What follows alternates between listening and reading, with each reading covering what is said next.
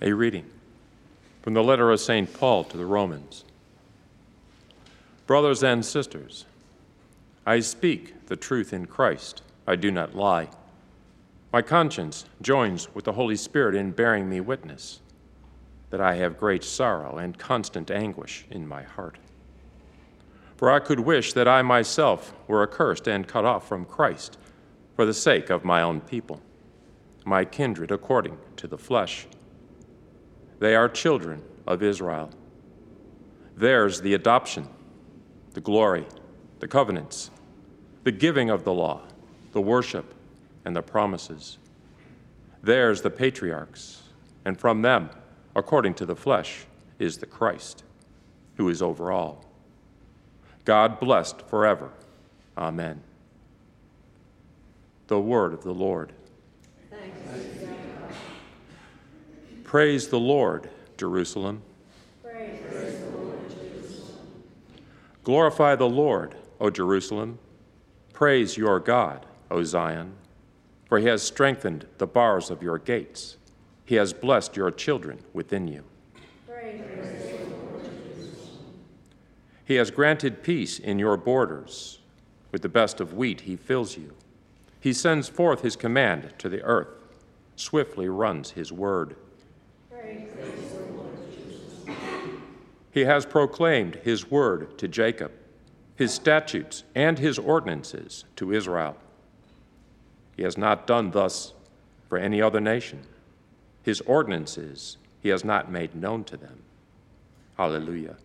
Praise the Lord, Jesus.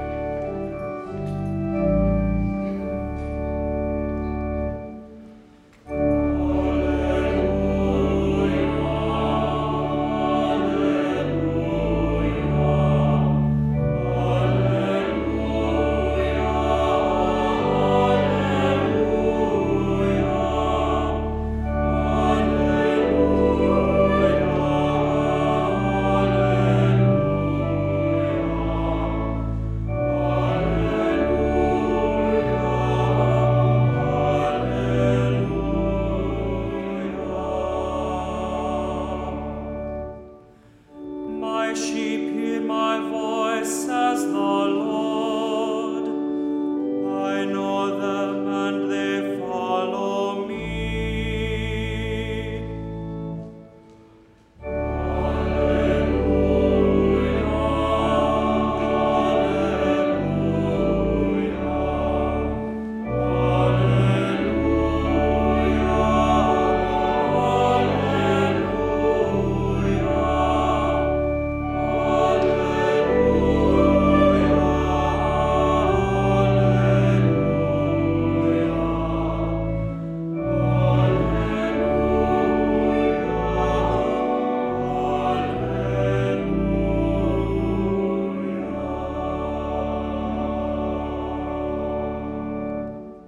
Dominus vobiscum.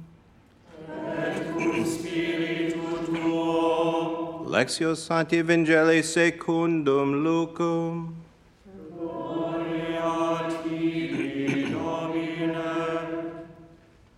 On a Sabbath, Jesus went to dine at the home of one of the leading Pharisees, and the people there were observing him carefully. In front of him there was a man suffering from dropsy. Jesus spoke to the scholars of the law and Pharisees in reply, asking, "Is it lawful to cure on the Sabbath or not?" But they kept silent. So he took the man, and after he had healed him, dismissed him. Then he said to them, "Who among you, if your son or ox falls into a cistern, would not immediately pull him out on the Sabbath day?" But they were unable to answer his question. Verbum Domini. Laus tibi Christe.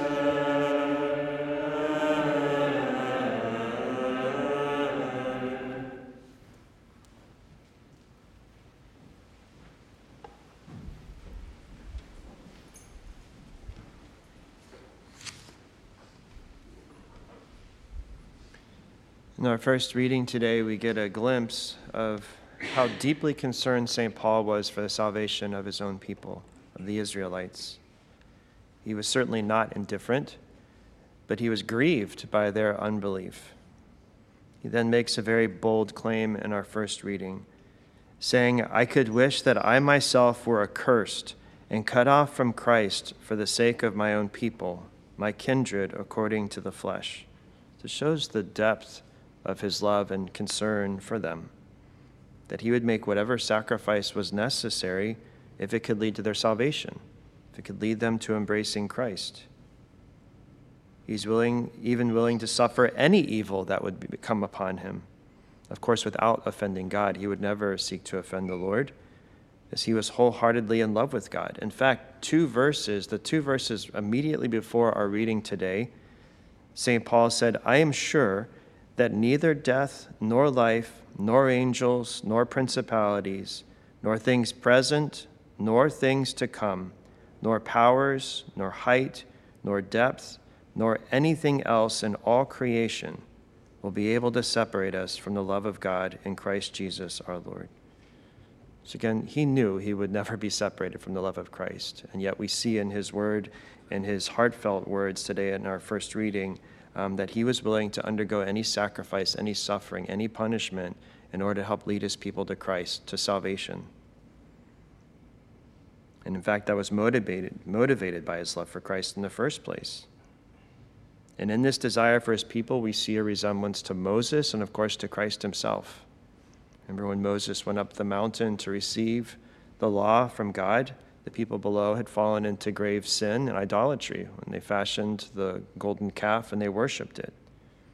And then a strong desire rose up in the heart of Moses at that point, and he interceded for his people to the Lord. Where he prayed to God that God would forgive them for their great sin. And he said, "If not," he said, "blot me, I beg you, out of your book which you have written." Such a heartfelt desire for the salvation, for the conversion of his people. And St. Paul is also imitating Christ himself, who shows us, of course, the ultimate expression of love for his people and desire for their salvation. St. Paul would also write in his letter to the Galatians that Christ redeemed us from the curse of the law, having become a curse for us. For it is written, "Cursed be everyone who hangs on a tree," that in Christ Jesus the blessing of Abraham might come upon the Gentiles, that we might receive the promise of the Spirit through faith. So ultimately, St. Paul wants to imitate Christ, right? Again, to endure any suffering for the sake of leading others to heaven, and to embrace salvation, to embrace the grace of Christ that he's offering. So in light of this reading, we ask the Lord that we might be filled with a greater zeal, a greater desire for the salvation of souls, to have a greater desire to lead others to Christ and to heaven, and to not give up praying, right, for the grace of conversion, especially for our loved ones. Today, we also celebrate the memorial of St. Martin de Porres. He was born in 1579 in Lima, Peru, to a Spanish knight and a woman from Panama who had been freed from slavery. And around the age of 15, St. Martin was inspired to seek entrance into the Dominican order, first as a tertiary or third order member. Basically, he volunteered to serve with the friars, to do very simple tasks for the friars. He was happily received by them, and he later became a professed lay brother in the order. But his duties were very simple, and they included cleaning and attending to the sick and the infirm. But as we know, often when the saints, in the lives of the saints, we see them cooperating with God in very small things, the Lord often gives them graces and opens doors to very larger projects, for the honor and glory of God. And so St. Martin, the Lord would open the door that he'd serve many, many people outside of the Dominican order, many who are suffering, the poor, the sick, the infirm. In fact, he served so much that he became referred to around that area as Martin the Charitable. He poured himself out in serving others, ultimately, again, for the love of Christ. And what strengthened him to continue this, to completely pour himself out? It was his prayer life, his union with Christ. It's noted that he had a particularly strong devotion for spending time in prayer before the Blessed Sacrament. He had a great love for our Lord in the Holy Eucharist. And he also found additional strength when he meditated upon the suffering of Christ. Again, we can see that in our reading today. St. Paul was motivated by the love of Christ, the sacrifice that Christ made on the cross for all of us. St. Martin likewise wanted to pour himself out, right, in this life of humility, of simplicity, and of service, leading others to the Lord. Pope St. John the 23rd is the pope who canonized St. Martin de Porres, and he noted at the canonization how the virtuous example of St. Martin's life had a powerful effect on inspiring others to holiness. We see this often in the lives of the saints, right? It drew other people to the Lord. Pope John the 23rd said it's remarkable how even today his influence can still move us toward the things of heaven. This reminds me of what St. Bernard said when he himself thought about other saints.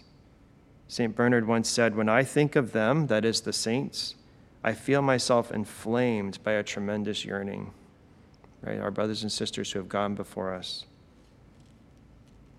And Pope John the 23rd would go on to say in the canonization homily for St. Martin de Porres that it's deeply rewarding for men striving for salvation to follow Christ's footsteps and to obey God's commandments. And we know that St. Martin and all the saints left these footsteps, right, these footprints. That's exactly what Pope Pius XII would say as well when he talked about the virtues of the saints. Pope Pius XII would refer to the virtues of the saints as footprints left by them on their journey homeward toward heaven. He prayed that we might be guided by these footprints, that we might follow them into glory, right, the glory of heaven. So we ask for the prayers of St. Martin de Porres today that we might likewise grow in those virtues that he exhibited so well, of humility, of simplicity, of charity toward others, to serve others in imitation of Christ, to love as Christ loved, and to continue seeking to conform our lives to the life of Christ.